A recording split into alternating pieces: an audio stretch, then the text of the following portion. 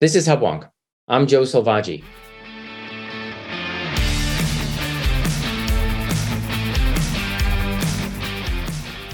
Welcome to Hubwonk, a podcast of Pioneer Institute, a think tank in Boston.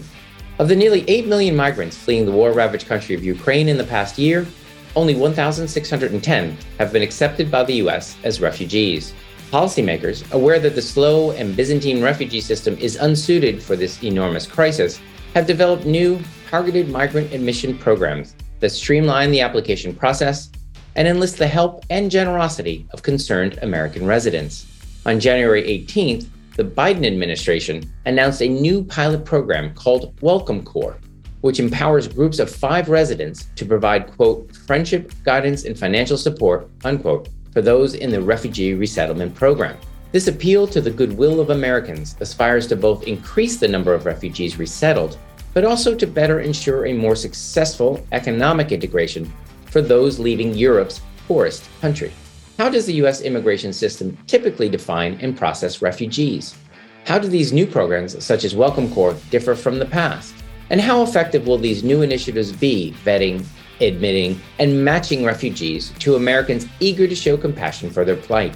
My guest today is George Mason law professor and immigration expert Ilya Somin. Professor Somin is the author of the recently released book, Free to Move, Foot Voting, Migration, and Political Freedom, in which he makes the case that the ability to move offers migrants a powerful tool with which to improve their lives and also incentivizes governments to create policies in which residents prefer to stay and live. Professor Somin will share with us his views on the current refugee admission system in the U.S. and how the newer programs rolled out in the past year might improve the prospects for those fleeing war and persecution. When I return, I'll be joined by immigration expert Professor Ilya Somin.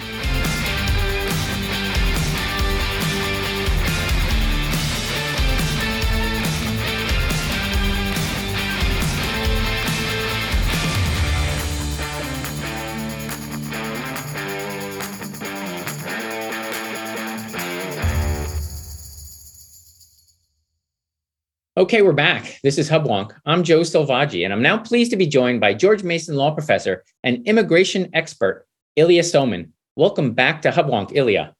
Thank you so much for having me. Okay, now we're going to talk today about, today is the day after President Biden announced a new program to streamline the U.S. refugee program. I think the initiative is being called Welcome Corps. And it's what I found interesting, at least on, the whole day I've had to analyze it. Private citizens can band together and sponsor refugees for entry into the U.S. I think it's safe to say, while our listeners have a broad range of opinions about immigration policy, it's my gut that says Americans are very sympathetic to the plight of refugees escaping for their lives. That's just my feeling. So before we dive into the implications of yesterday's executive branch initiative, let's start by defining terms. I've already used the term refugee. So for the benefit of our listeners who don't understand the term, what is a refugee and how does the U.S. define it legally? Yeah, so refugee is one of those words where the legal definition is often quite different from the sort of colloquial definition that we use in ordinary language. And ordinary people, when we speak about refugees, we just usually mean those escaping some kind of horrible circumstances, oppression, war, violence, or something of the sort. But the legal definition of refugee used by the United States and also incorporated in the International Refugee Convention is people who are fleeing threats or persecution on account of their race, religion, sex, membership in a particular social group or political opinion. And that includes a number of different types of persecution. But interestingly, it does not include people fleeing what I have called equal opportunity oppression, where just the government of a country like North Korea or Cuba or Putin's Russia just oppresses a wide range of people, regardless of their political opinions or their race, religion, or ethnicity. And it doesn't include people fleeing war and violence when that war and violence is just generally endemic to the area, as opposed to targeting them specifically based on one of these kinds of characteristics. So the legal definition of refugee in the law is a much narrower concept than what we might think of as a refugee in ordinary language. So a country like North Korea, where everybody's being tortured because it's equal opportunity torture. They would not necessarily be refugees. And again, in a war where the bombs are falling on everyone, again, unfortunately, that wouldn't be a legal definition of a refugee. So you make that distinction clear. So let's go further and say, okay, now if someone wants to come to the U.S. as a refugee, who determines whether they fall into that category? How are these refugee applicants, I suppose I'd call them, how are they vetted by the United States? Currently, the answer is very, very slowly and very, very inefficiently. You can try to apply, and the State Department has a relevant agency which will try to vet you and go over your application. But this process has always been fairly slow and inefficient, and in recent years, even more so, to the point where it can take many months or years. And then even after that, under the system, at least as it existed before yesterday, you would then have to be assigned to one of several officially recognized refugee resettlement agencies, which can also take some time before they can actually enable you to move to the United States. So to give you some more concrete data, in fiscal year 2022, the United States, through the formal refugee program that I mentioned, admitted only about 25,000 refugees from everywhere in the world combined. The year before, it was a record low that was even lower than that, of 11,000. Before the Trump administration, there had been years where it was as high as 120,000 and the like, but even then, it was fairly slow and inefficient. And in principle, the purpose of this system is to ensure that the person really does meet the legal definition of refugee and doesn't pose some other kind of risk. But there's not a lot of evidence that this many months or years of waiting is actually worth it in terms of national security or any other kind of benefit. So 25,000 in a world of 8 billion in a country of a third of a billion, right? These are relatively small numbers. But let's set that aside. What does then if one makes it through this, what seems like a lottery, what does that entitle one to? When you're a refugee and you've made it through this gauntlet, what do you become? The main thing it entitles you to is you get permanent legal residency in the United States. A green card. You can even eventually apply for citizenship after a few years. And also you have the right to work in the U.S. In addition, refugees, unlike other immigrants, are entitled to some specific resettlement assistance and the like. So you might say that they get a little bit more in the way of welfare benefits than other immigrants.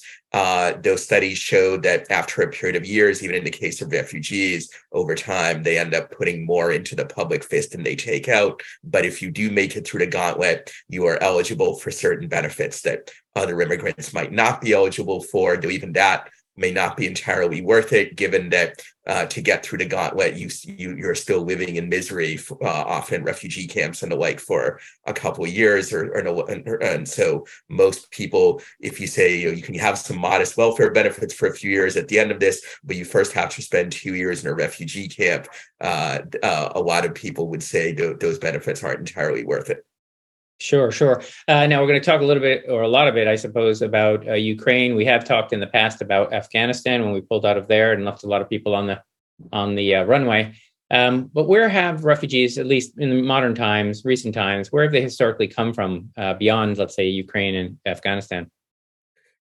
I don't have the data ready to hand as to where the most common sources of the people who made it through the official refugee system are, but I think a lot of them are from the Middle East, Africa, some from Latin America, some from other places, basically countries where either there's some kind of horrible conflict going on or there's some sort of severe oppression based on one of the categories I mentioned earlier: race, religion, ethnicity, sex, and so forth. So we're talking about people usually coming from horrible situations where either they're in the midst of a war, fleeing the likes of ISIS or the like, or they're fleeing some truly horrific, oppressive regime. And not only are they fleeing that regime, but if they qualify for the status, it probably means that either they were specifically targeted by the regime for one of these reasons, or they have a strong and plausible fear that they're going to be. So they might be members of a persecuted racial or religious minority, for example, Christians fleeing a radical Islamist regime, or members of minority religions fleeing a government like North Korea, which persecutes them, and so on. So we're nearly 1 year into the war in Ukraine, where Russia invaded Ukraine. I recently read that nearly 8 million people have left Ukraine. Ukrainians have left Ukraine. That's nearly a quarter of their population. It's a lot of people, 8 million. How many have we accepted into the U.S.? I don't know if you have that number, but how many have, let's say, been accepted as refugees formally? Very few have been accepted through the formal refugee system that I just described, probably only 1,000 or 2,000. However, many more have been accepted through other programs, including Uniting for Ukraine, which we're probably about to discuss. So the total number of Ukrainians who have come to the U.S. Since the larger scale Russian invasion began on February 24th of last year. There was already actually fighting before that, but the big invasion began last year, a little bit less than a year ago. Since then, we don't have an exact figure, but probably the United States has accepted something like 150 or 200,000 Ukrainians in all. Okay. Now, before yesterday's announcement, there were, you alluded to it briefly there. There were a couple programs specifically targeted to Ukrainians. We were sympathetic to the invasion and the people who were being invaded. You mentioned Uniting for Ukraine. I think that was an effort to streamline the process for migrants, and it's entirely separate from refugee status. Explain how Unite for Ukraine worked, and what its participants were offered. Sure. Uniting for Ukraine, like the Welcome Corps program, which we're going to probably discuss later, is a private refugee sponsorship system where, instead of having to go through the complex formal system that I just described, a Ukrainian, which by this definition is anybody who was living on the territory of Ukraine as of around mid-February of last year, if they find a U.S. sponsor, which is an American citizen or a green card holder who lives in the U.S., that all the American sponsor needs to do is fill out a form on the USCIS government agency website, which shows their financial resources and some other information. The form is called I-134A. And if you submit that form, which also includes some information about the Ukrainian sponsorees, then USCIS will swiftly make a decision as to whether the people qualify. And that decision, unlike the refugee process, can happen very quickly. I myself am a sponsor, and I get an answer about our sponsoree family within 9 days after I submitted the form, which by the standards of U.S. government bureaucracy, especially immigration bureaucracy, is lightning speed. However, there is this catch. That participants in Uniting for Ukraine, although they can get in much faster, under the current rules, they're only eligible to legally live and work in the U.S. for up to 2 years. After that, if they worked, it would probably have to be in the black market, and obviously they might be subject to deportation. A second catch is that if you have legal refugee status, then the president can't just revoke it if he wants to. It's a congressionally granted status that, for practical purposes, almost impossible to revoke, barring some kind of proof of fraud or the like. On the other hand, with Uniting for Ukraine, this is a program that depends almost entirely on executive discretion. So if President Biden wakes up on the wrong side of his bed and decides to end a program, or he just decides it's not politically advantageous anymore, or if a successor makes a similar decision, they probably could succeed in terminating the program in a way that they could not succeed in terminating someone's refugee status, at least not without enormous difficulty. So Uniting for Ukraine works much faster and more efficiently than the traditional refugee system, which is why we have had well over 100,000 Ukrainians enter the U.S. under Uniting for Ukraine since the program was created last April. But on the other hand, it does have this some element of precariousness, that the people are eligible to stay for only up to 2 years, and their fate is in the hands of whoever happens to be in the White House. at least unless and until Congress were to formally make the program permanent or create a more secure status for the people involved. Indeed, they sound very vulnerable to the winds of politics. As one who's got a front row seat as an actual sponsor, if you don't mind me asking, how much of a commitment? I mean, to our listeners, they're imagining: do they move into your attic, or do you give them a check, or do you go with them on job interviews? What does it look like to be a sponsor? So for those interested, I've written about this in a bit more detail in an article in the Washington Post and later in a series of posts at the Volokh Conspiracy blog at the Reason Magazine website.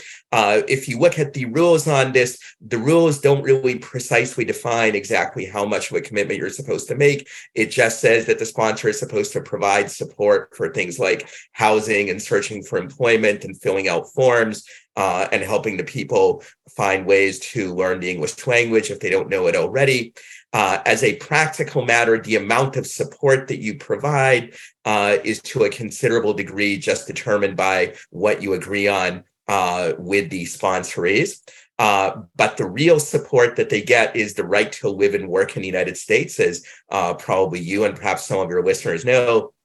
We have a major labor shortage in many parts of the economy, and most of the migrants, the vast majority, they want to work. They see the importance of that opportunity. So, that's how they support themselves. I would add also, and I've seen this misconception a number of times, there is no requirement that the people actually live in your house, or even if they live in the same community that you're in. In the case of our sponsoree family, they wanted from the beginning to go to Florida, whereas we live in Northern Virginia because they have friends in Florida who came there earlier. And also, there are a lot of job opportunities in Florida, and housing is somewhat cheaper than in Northern Virginia, where, for a variety of reasons, we have very restrictive zoning that makes it hard to build new housing in response to demand. That's actually a problem you might want to do another podcast on. But moving along, the real way that the refugees or migrants, technically they're not legal refugees, support themselves is by working. And that is actually the way immigrants have supported themselves throughout American history. So they get the benefit of working and thereby integrating into society. And we get, among other things, get the benefit of the work that they do, which we very badly need. Indeed. They may have gone to Florida for the tax policy, but again, that would be a different show. So let's not go there. Yeah. So I had not discussed the tax policy issue with them, but obviously Florida does not have an income tax. And that has enabled Florida to attract internal migrants from other states in the U.S. That may be another broadcast I've also written about, sort of internal voting with your feet within the United States, and tax policy certainly is a factor there. Indeed. Okay, so let's get to the program that was announced yesterday, because we've been talking around it. So it's very, very different from Uniting for Ukraine. And it comes in two phases. Again, I find it fascinating. It sounds similar to the program you're involved with, but it involves groups of Americans getting together and then coming up with some money. So tell our listeners about this new program. Sure. So this program, which should not be confused with Uniting for Ukraine, is in some ways broader than Uniting for Ukraine, but in other ways, it's narrower. Unlike Uniting for Ukraine, it's potentially available to people from all over the world. And also, unlike for Uniting for Ukraine, migrants who get through this program do have official refugee status, which means they can stay in the U.S. permanently. They have access to a few potential welfare benefits the Uniting for Ukraine participants don't have. They have some other more modest advantages. On the other hand, this program has significant limitations. One is that those who participate in, at least in the first phase of it, they have to go through the lengthy and laborious vetting process that I mentioned earlier with respect to the traditional refugee program. And they have to fit the legal definition of a refugee as opposed to just the layperson's definition. So they have to have evidence that they've been persecuted or have a plausible fear of persecution for one of the range of reasons that we talked about earlier. So that limits it.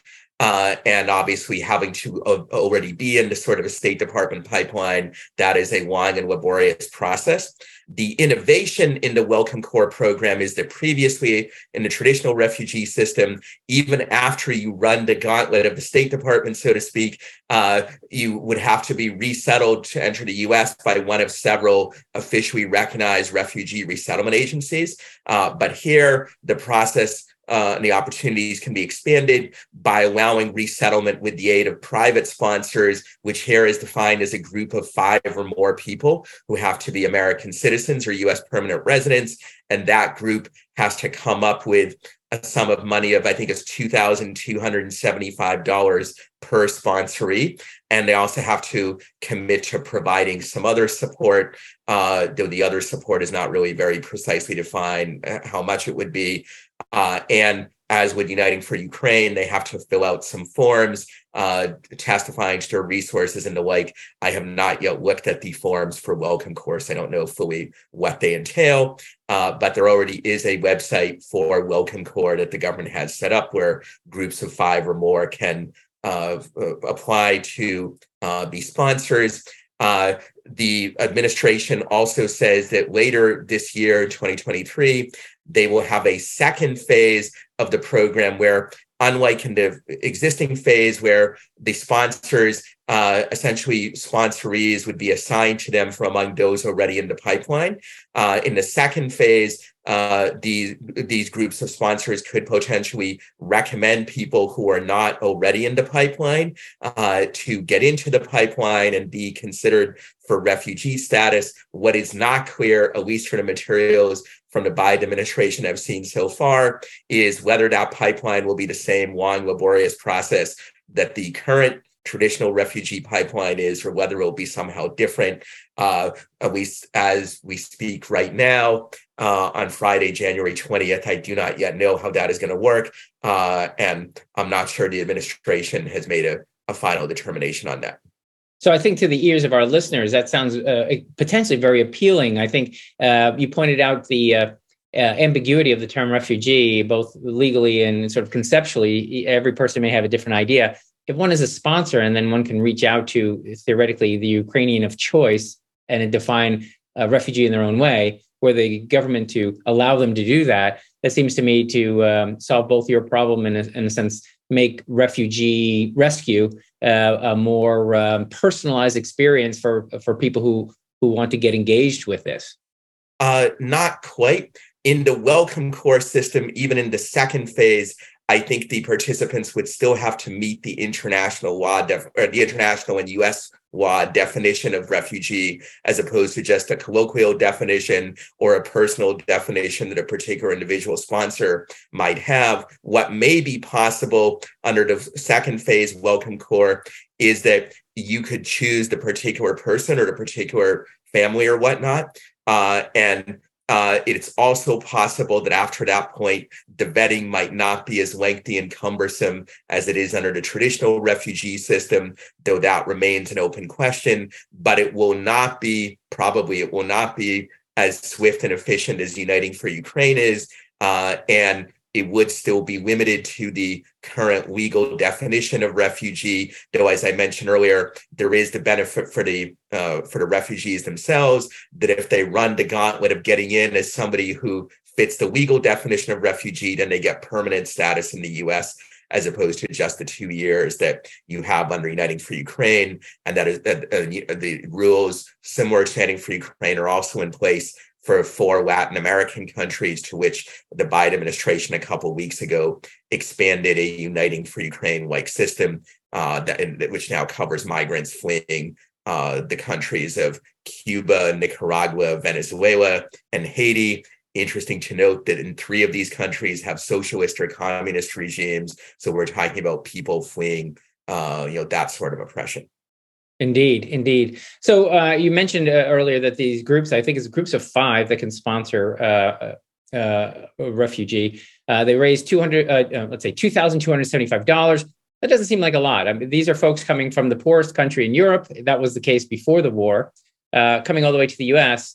And you said the commitment of those sponsors beyond the dollar is vague. What does the U.S. government contribute? Is there a lump sum that they offer these refugees when coming all this way? There is not a lump sum either. And I should note that the people in Welcome Corps, they aren't just from Ukraine. They can be from anywhere in the world, potentially, so long as they meet the legal definition of refugee. Though in practice, legal people who meet that definition overwhelmingly do come from poor countries. There's only a relatively few who come from more wealthy ones.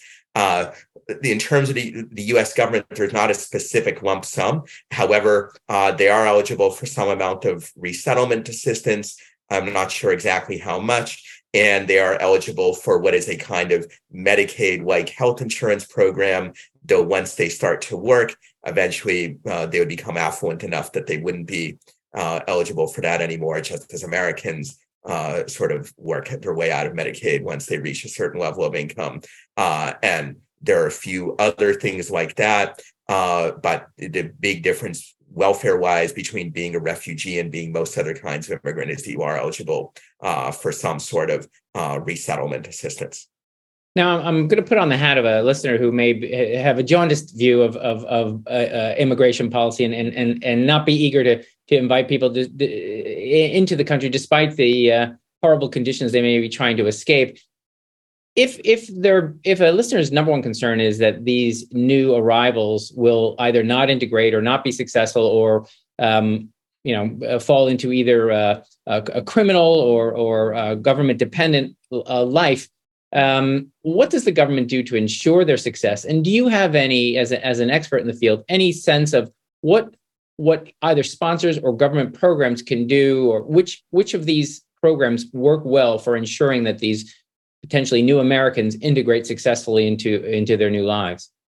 The best way to help immigrants of almost all kinds integrate successfully into their new lives is to authorize them to work as quickly as possible, which all of the programs that we mentioned, Yearning for Ukraine, Welcome Corps, and so on, they do that. Data overwhelmingly show that immigrants of all kinds, for which we have data, have higher labor force participation rates than native-born Americans do. They also have lower violent crime rates than native-born Americans do. The latter is true even for illegal immigrants coming from Latin America, who are stereotypically associated with crime, but an illegal immigrant from El Salvador actually has a lower crime rate on average than a native-born American of the same age and sex. Obviously, for both Americans and immigrants, younger people and males have somewhat higher crime rates than other groups for obvious reasons I don't think we need to dwell on. But what enables the greatest success is letting people work. We have the advantage, it's not as good as it ideally should be. We have the advantage of having a dynamic economy with all sorts of job opportunities, and people integrate best and also contribute to American society best if they can work. And the vast majority of immigrants, including those in these programs, do want to do just that. There are also obviously other things that can be done. I think private sponsors, while they, or perhaps I should say we, since I'm one of them, we are not really the heroes of the story. The actual heroes are the immigrants themselves, but we can at the margin give people advice, help them work their way through the bureaucracy. We can also make them aware of opportunities to do things like learn English and apply for jobs and so forth. And I think that can speed up the process. I think also, there are other reforms that we can talk about that would improve work opportunities, not just for recent immigrants, but also for natives as well. But the single biggest thing, both from the standpoint of common sense and from the standpoint of social science data, is the opportunity to integrate into society by working. Indeed. I think what may animate some of our friends on the left and the right, both for and against immigration, is I think the left certainly sees the potential political allies of new arrivals. To my reckoning, every immigrant I know works very hard and falls somewhere far to the right of me politically. So I'm not as concerned that these new arrivals will definitely line up to the left of me politically. So, but that's, again, a topic for another podcast. Sure. You are very engaged with this topic. We've talked about your work in your books and your work academically. What is it about immigration policy that motivates you, draws you to this topic? Why, again, you sponsored a refugee. What brings you to this issue so passionately? I think it's a combination of two things. One of them has to do with my life as an academic and how it developed. I only mentioned that one briefly. It's probably of much less interest to the listeners. I originally started out studying voting with your feet within federal systems, like within the United States and other federal countries, and found that it's a powerful mode of political choice that enables people to choose what government policies they want to live under. And also it's a tremendous source of opportunity and enhancement of freedom. People can move to places where there's better opportunities. And it gradually occurred to me that, hey, international migration is similar to this, only the potential gains are much better and much larger, because when you think about whatever you believe is the best governed American state compared to what everything is the worst, there's probably a substantial difference, but it's much, much less than a difference between the US and Cuba, or the US and the conditions facing Ukrainians and others fleeing Putin's oppression, or people fleeing the Chinese Communist Party and so forth. Those differences are stark and huge. And so you can get much greater enhancements of human freedom and well-being through liberalizing international migration than through any reforms with internal voting with your feet, though I have written about that as well. And that brings us to the second point, which matters more for the public interest. And that is that precisely because the gains are so huge, even incremental liberalization of immigration policy, that has huge benefits that are difficult or impossible to replicate through changes in any other kinds of policies. If we allow, say, 5% more people to enter the US legally than before, that's another 50,000 or more people per year who get vastly greater freedom and opportunity they would have otherwise. And also there's major gains for natives of receiving countries as well, because the immigrants productively contribute to the economy. Moreover, data show that on average, they're more likely to contribute to innovation of a scientific nature, entrepreneurial nature, and the like.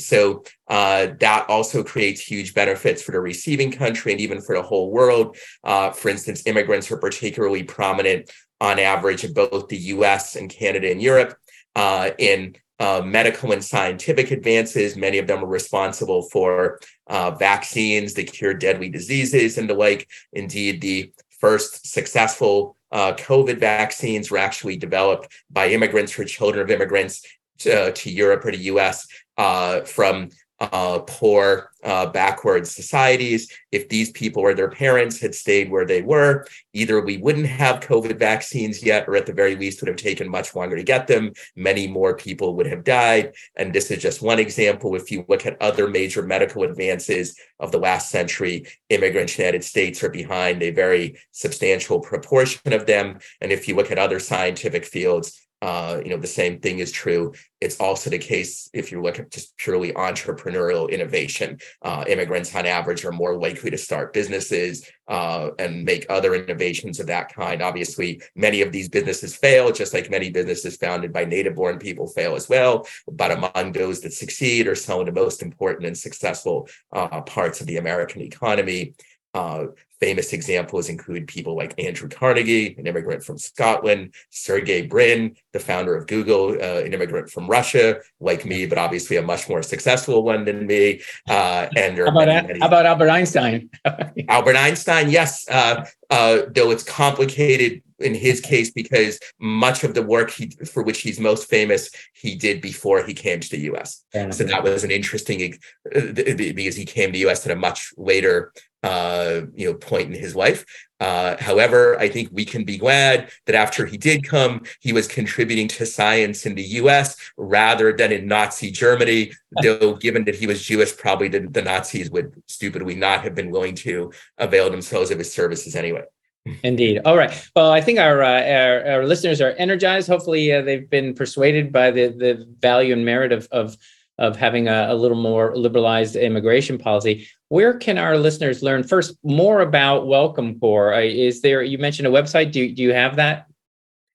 So I don't have the link memorized, However, I wrote a blog post yesterday about Welcome Corps, and that blog post includes a link to the Welcome Corps website where potential sponsors can sign up. Uniting for Ukraine, there are also ways to sign up to participate in that.